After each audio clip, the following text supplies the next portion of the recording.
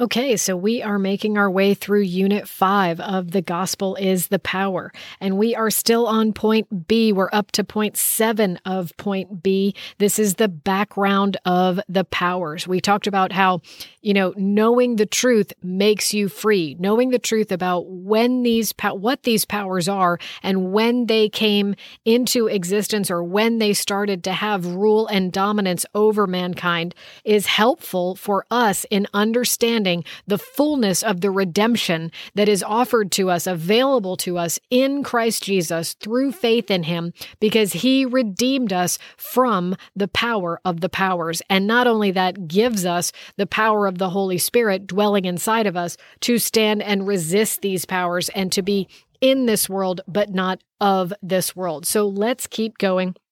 We are on page 36, if you're following along in your study guide, and point 7. So as the nations began to dwell and live in their new territories, we had gotten ourselves up to the Tower of Babel, and how God, with the Tower of Babel, he scattered people all over the face of the earth and changed their languages. And now all of these different nations are under the influence or the power, the authority of the spiritual forces that have been assigned to them. So God divided up the nations according to the number of the sons of God, which we previously defined as spiritual beings. So every nation has its own spiritual beings and spiritual authorities that preside over it.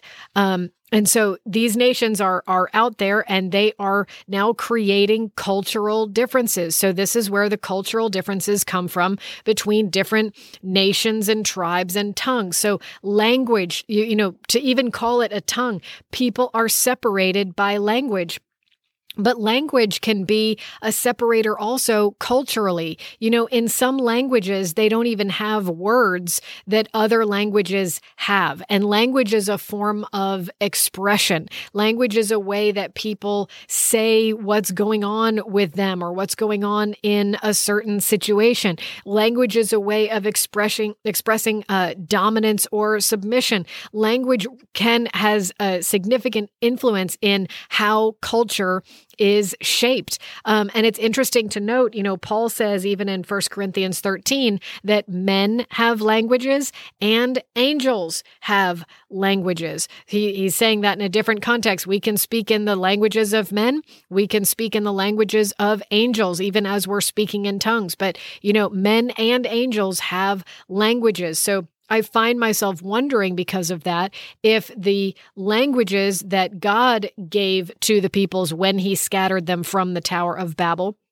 were also then influenced with the language of their spiritual beings that were appointed in authority over them. I don't have a biblical verse for that. I'm just saying sometimes these thoughts, I think about these things, like how did certain words get into certain languages, and was it the influence, was it in the language that God originally designed, or is it a new word that was created, and it was that influenced by the spiritual powers that were over this nation, tribe, or tongue.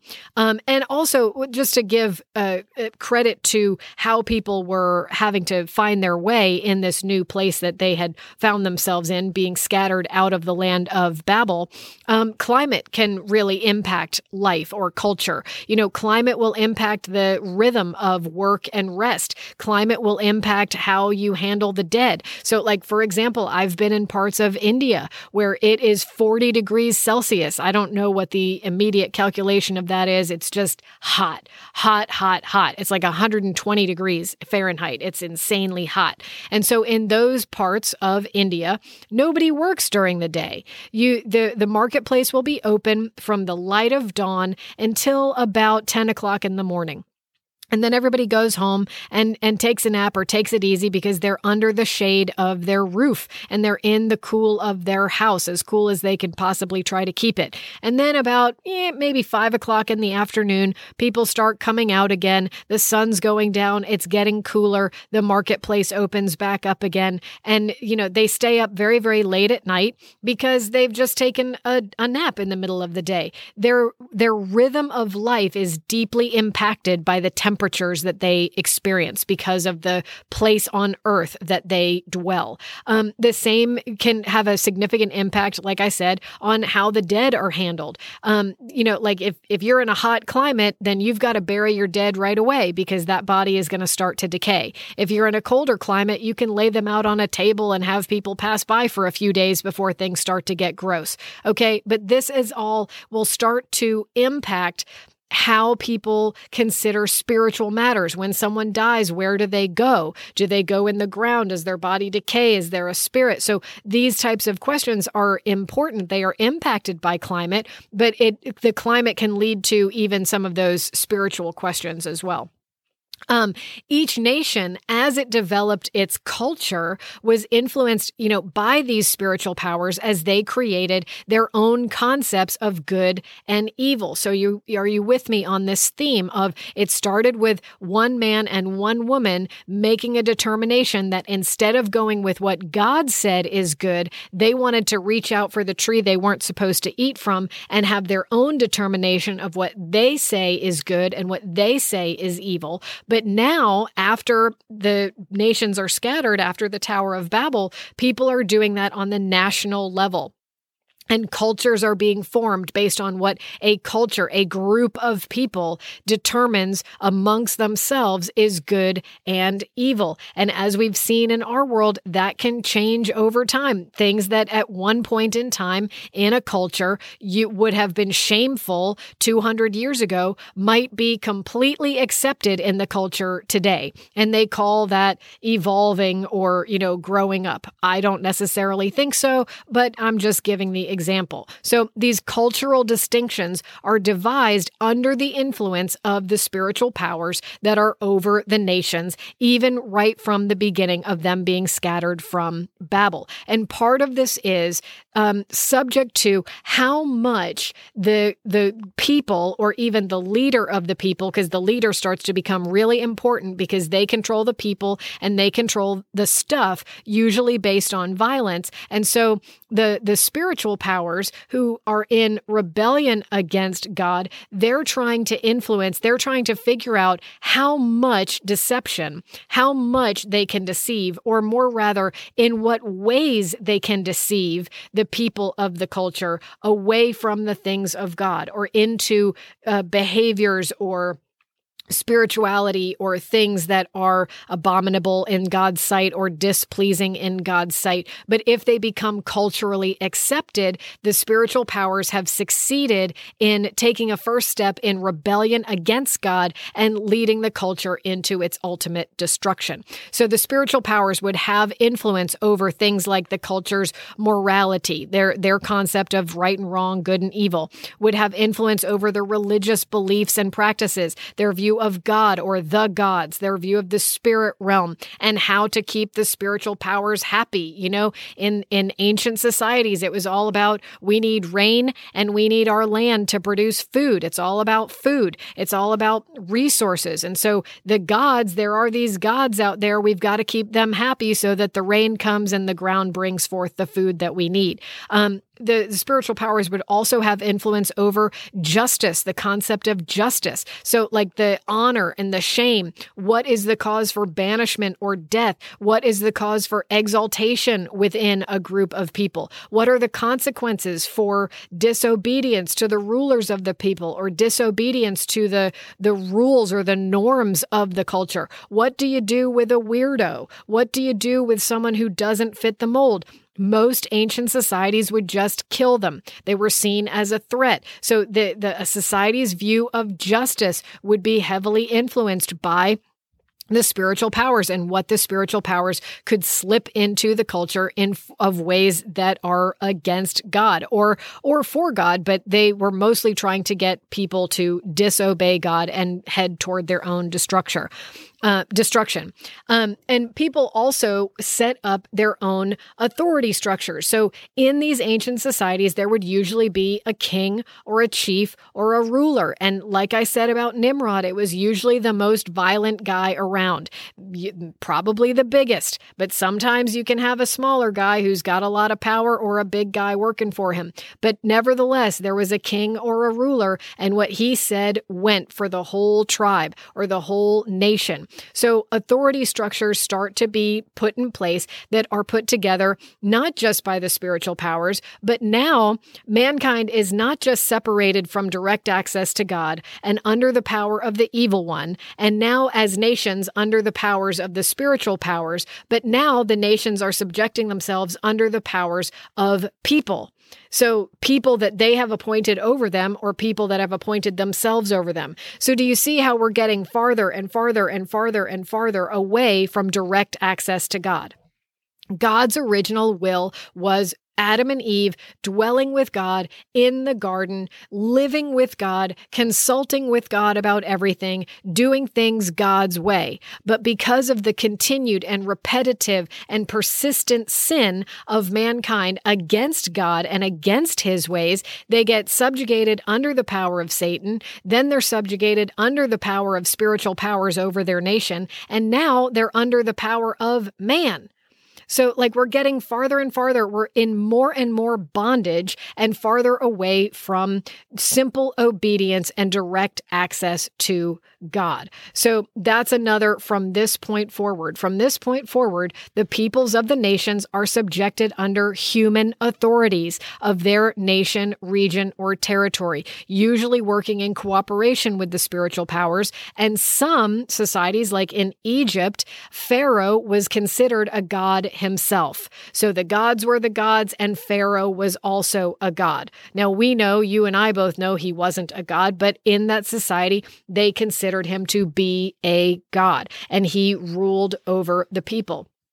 So with all of this, all of these spiritual powers and influences going on, the nations became subject to the wisdom of man and all of the vain philosophies and imaginations that mankind comes up with. So Paul talks about it this way in reverse. If you reverse engineer this from Colossians 2 and verse 8, see to it that no one takes you captive by philosophy and empty deceit, according to human tradition, according to the elemental spirits of the world, and not according to Christ. So what are those elemental spirits of the world? Those elemental philosophies and empty deceptions, or human traditions. What are those human traditions? They're the things that various cultures do.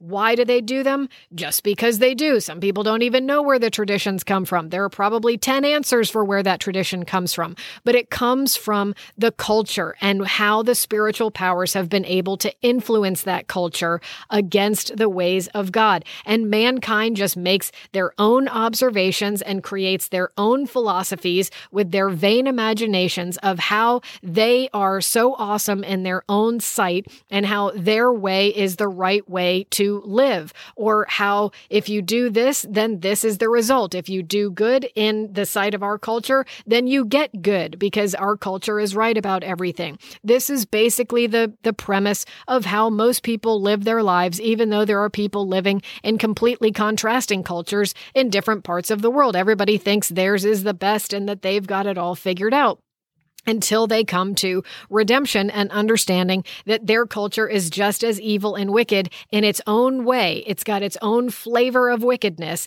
compared to every other culture. But Christ is the only one. He has redeemed us out of that. And so Paul is warning the Colossians, don't get back into what the spiritual powers set up. Don't get back into what mankind has said that they've figured out for themselves and how brilliant they are. They're not. They don't have anything figured out. out. You've got to keep yourself rooted in Jesus Christ and Him crucified. That redemption redeems you out of the ridiculousness of all of the stuff that mankind has created for themselves and the philosophies that they've created that make no sense according to God's original design. So Paul said it this way in Romans about the futility of the thinking of man. When man started to not worship God, but worship things that were created, Paul said, for although they knew God, they did not honor Him as God or give thanks to Him, but they became futile in their thinking, and their foolish hearts were darkened. And so their way of thinking became self-exalted. They didn't want to exalt God anymore. They were building their own little personal Tower of Babel. Their lives became chaotic, like the waters, right? And darkened, not light. The dark is not light. Their hearts became darkened, okay? And their thinking becomes even more and more depraved and corrupted the further they turn from God and the more they sin and rebel against God. And so all the nations, at this point we're talking national level, nations were subjected to the elemental powers of this world. And there's a verse from Galatians in there. We were in slavery under the elemental spiritual forces of this world. Do you see it? Are you getting how the pieces connect? How there are spiritual forces of wickedness in the spirit realm, in the heavenly realm, that are over your nation. And that's why your nation and the wickedness there is a different flavor than a nation you might travel to. Everything has its own culture, but this is where they come from. And you, no matter what nation you're in and listening now, you're in slavery under the elemental forces of this world, under those spiritual powers, unless you are living under the power completely of the gospel and of the redemption that we have available to us in Christ Jesus. So formerly, before you were redeemed, when you did not know God, this is especially for you Gentiles out there like me.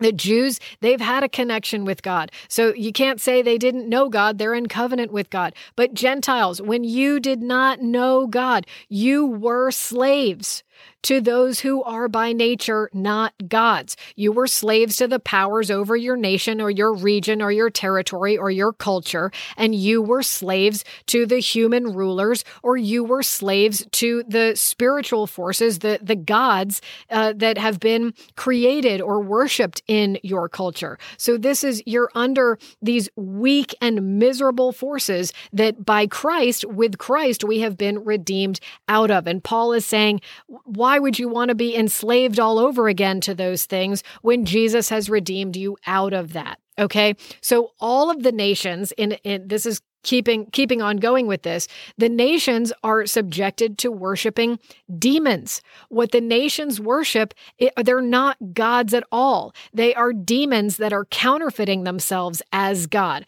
And the demons, maybe they're in cooperation with the spiritual powers and the rulers in the heavenly realms, or maybe it's just something that was made with the hands of man and has no spiritual power whatsoever. But the nations are worshiping things that are not God. They are demons counterfeiting God's abilities and powers. Paul says it this way in 1 Corinthians chapter 10.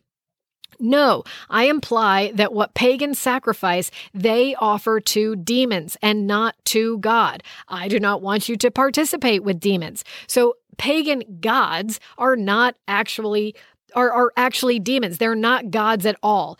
So Paul also says it this way in Deuteronomy 32. They sacrificed to demons that were no gods, to gods they had never known, to new gods that had come out recently. So Satan, he reinvents or represents, it's not represents, but represents in a new way himself in the form of a new God. A new God has come on the scene that can solve all of your problems, or a new God has come on the scene that can solve this problem, this specific problem that you have. So you've got to go submit yourself under whatever this God is saying, but Satan he's coming at it in a new outfit, but it's the same old thing that it ever was. His tactics have changed, but the deception is the same. The promise of freedom is the same, but it's still a lie. And it's a deception. And it's a deception to incite rebellion against God, worship of Satan rather than God, and also usually to incite wicked behavior and depravity.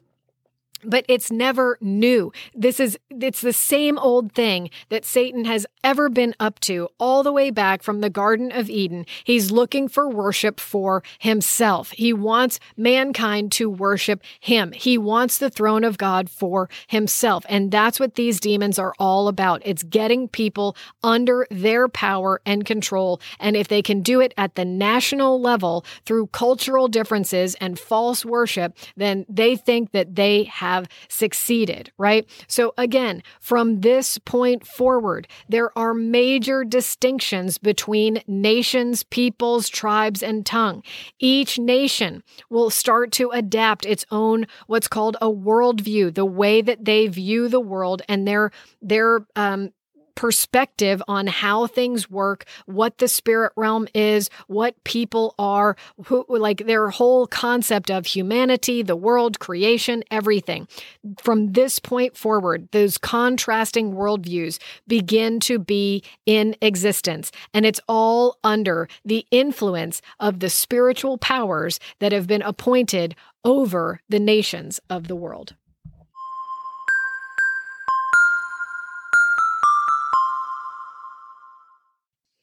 All right, so we're going to keep going. So the nations are now, they're scattered all over the world. They are under these spiritual powers that are in the heavenly realms. Their cultures are being formed. Their concepts of philosophy and tradition and the way that they do things are all being formed. And at this point, all of the nations, this is almost universal. In every ancient society, if you do your homework, all nations turn from God and begin to worship not the spiritual powers and not the demons, even though there is a lot of that going on, but they turn and they worship the sun, the moon, and the stars. This is in almost every ancient civilization, and it is still extremely prevalent in many, many cultures all over the world today. And so let's take a look at this from Deuteronomy 4 and chapter 4, verse 19. And beware, this is Moses speaking to Israel, and he's talking to Israel not to be like the rest of the world, but to do things God's way. So he's saying, beware lest you raise your eyes to heaven, and when you see the sun and the moon and the stars, all the host of heaven, you be drawn away and bow down to them and serve them.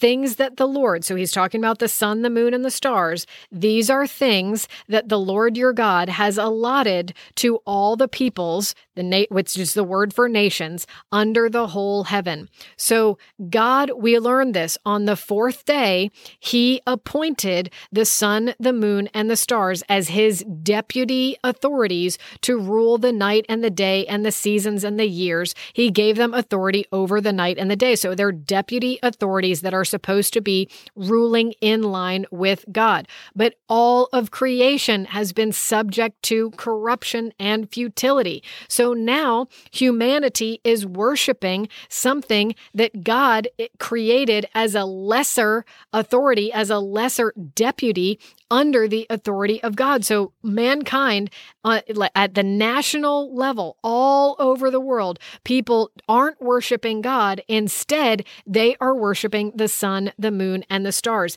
And God even made it that way. God allotted the sun, the moon, and the stars to the nations under the heavens. He cannot allow the nations to have direct access to him because of sin. but with his own people. So this note is on the next page, Deuteronomy 17:3. Moses makes abundantly clear that for God's people, so this is at this time in Deuteronomy, this is the people of Israel. This also applies to anyone who's a believer today, but worship of the sun, the moon, and the stars is forbidden for God's people.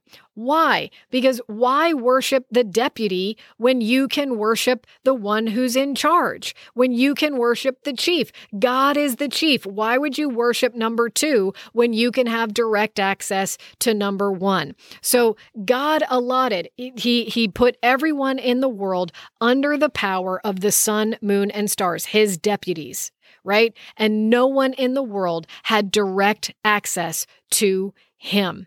Wow, that's a really powerful thing. But so from this point forward, that's when that happened. The nations are all scattered. There are spiritual authorities over those nations, and almost every ancient society and even societies today turn to worship the sun, the moon, and the stars. So even today, astrology remains an active force in the cultural and daily life, individual life decisions of many, many people. If you are listening and you come from a culture that worships the sun, the moon, and the stars, you know that who you marry would be determined by the sun, the moon, and the stars. You would have had your chart, your astrology chart, predicting your life, your temperament, your relationships, your compatibility, your aptitudes, the things that you were going to be good at, the vocation that you have. And people live their lives in willing subjection to the sun, the moon, and the stars. This is way more serious. Sometimes in America, people don't take this seriously enough because they poke fun at it, even though they'll read their horoscope and they pretend like they don't take it seriously. But it's much more than just reading a horoscope in the back of the newspaper to see whether you're going to have a good day or a bad day today. But people's lives are willingly subjected to what the sun, the moon, and the stars determine about their life because that is their cultural context. Their cultural context has been set up since the ancient times to revolve around the sun, the moon, and the stars. That's actually where birthdays come from. If you haven't ever noticed, there's no birthdays celebrated in the Bible except for those of pagans. The only ones who have their birthday celebrated in the Bible are Pharaoh and Herod. And the reason for that is that pagans, the Egyptians especially, the birthday, the astrology chart was determined by the day of birth, the day, the time of day, the place, the season, all of this, because astrology was such a determining factor in the person that was being born, and the entire course of their life was being predicted and predicated and premised on what time they were born and how the sun, the moon, and the stars lined up for them. And people would also read the sun and the moon and the stars. People today, even in America, but also in these cultures, go to people who can read the sun, the moon, and the stars and make a prediction or a determination about what's going to happen in their lives based on what is written in the stars. This is a real thing. But in the eyes of God, this is bondage. This is bondage to a power that is lesser than God himself. God originally designed man to have, all of mankind, to have direct access to him. But instead, because of sin, mankind keeps getting subjected under lower and lower powers. Mankind is under deputy powers, and they live willingly so because they don't know the way to get reconnected with God. Well, guess what? God made the way, and the way's name is Jesus. Jesus redeems us from all of these powers and from living our lives under the power of these spiritual forces that are in rebellion against God, and even from the power of the sun, moon, and stars determining the course of our life because they are the deputy authorities that are being worshipped in our culture. Jesus Christ redeems us from that power and gives us power to stand against the powers, that the only one who has any power in our life to determine the course of our life is Jesus, is God the Father, and we have been redeemed and restored to full access, direct access to Him, because we've been redeemed out from under the power of the powers.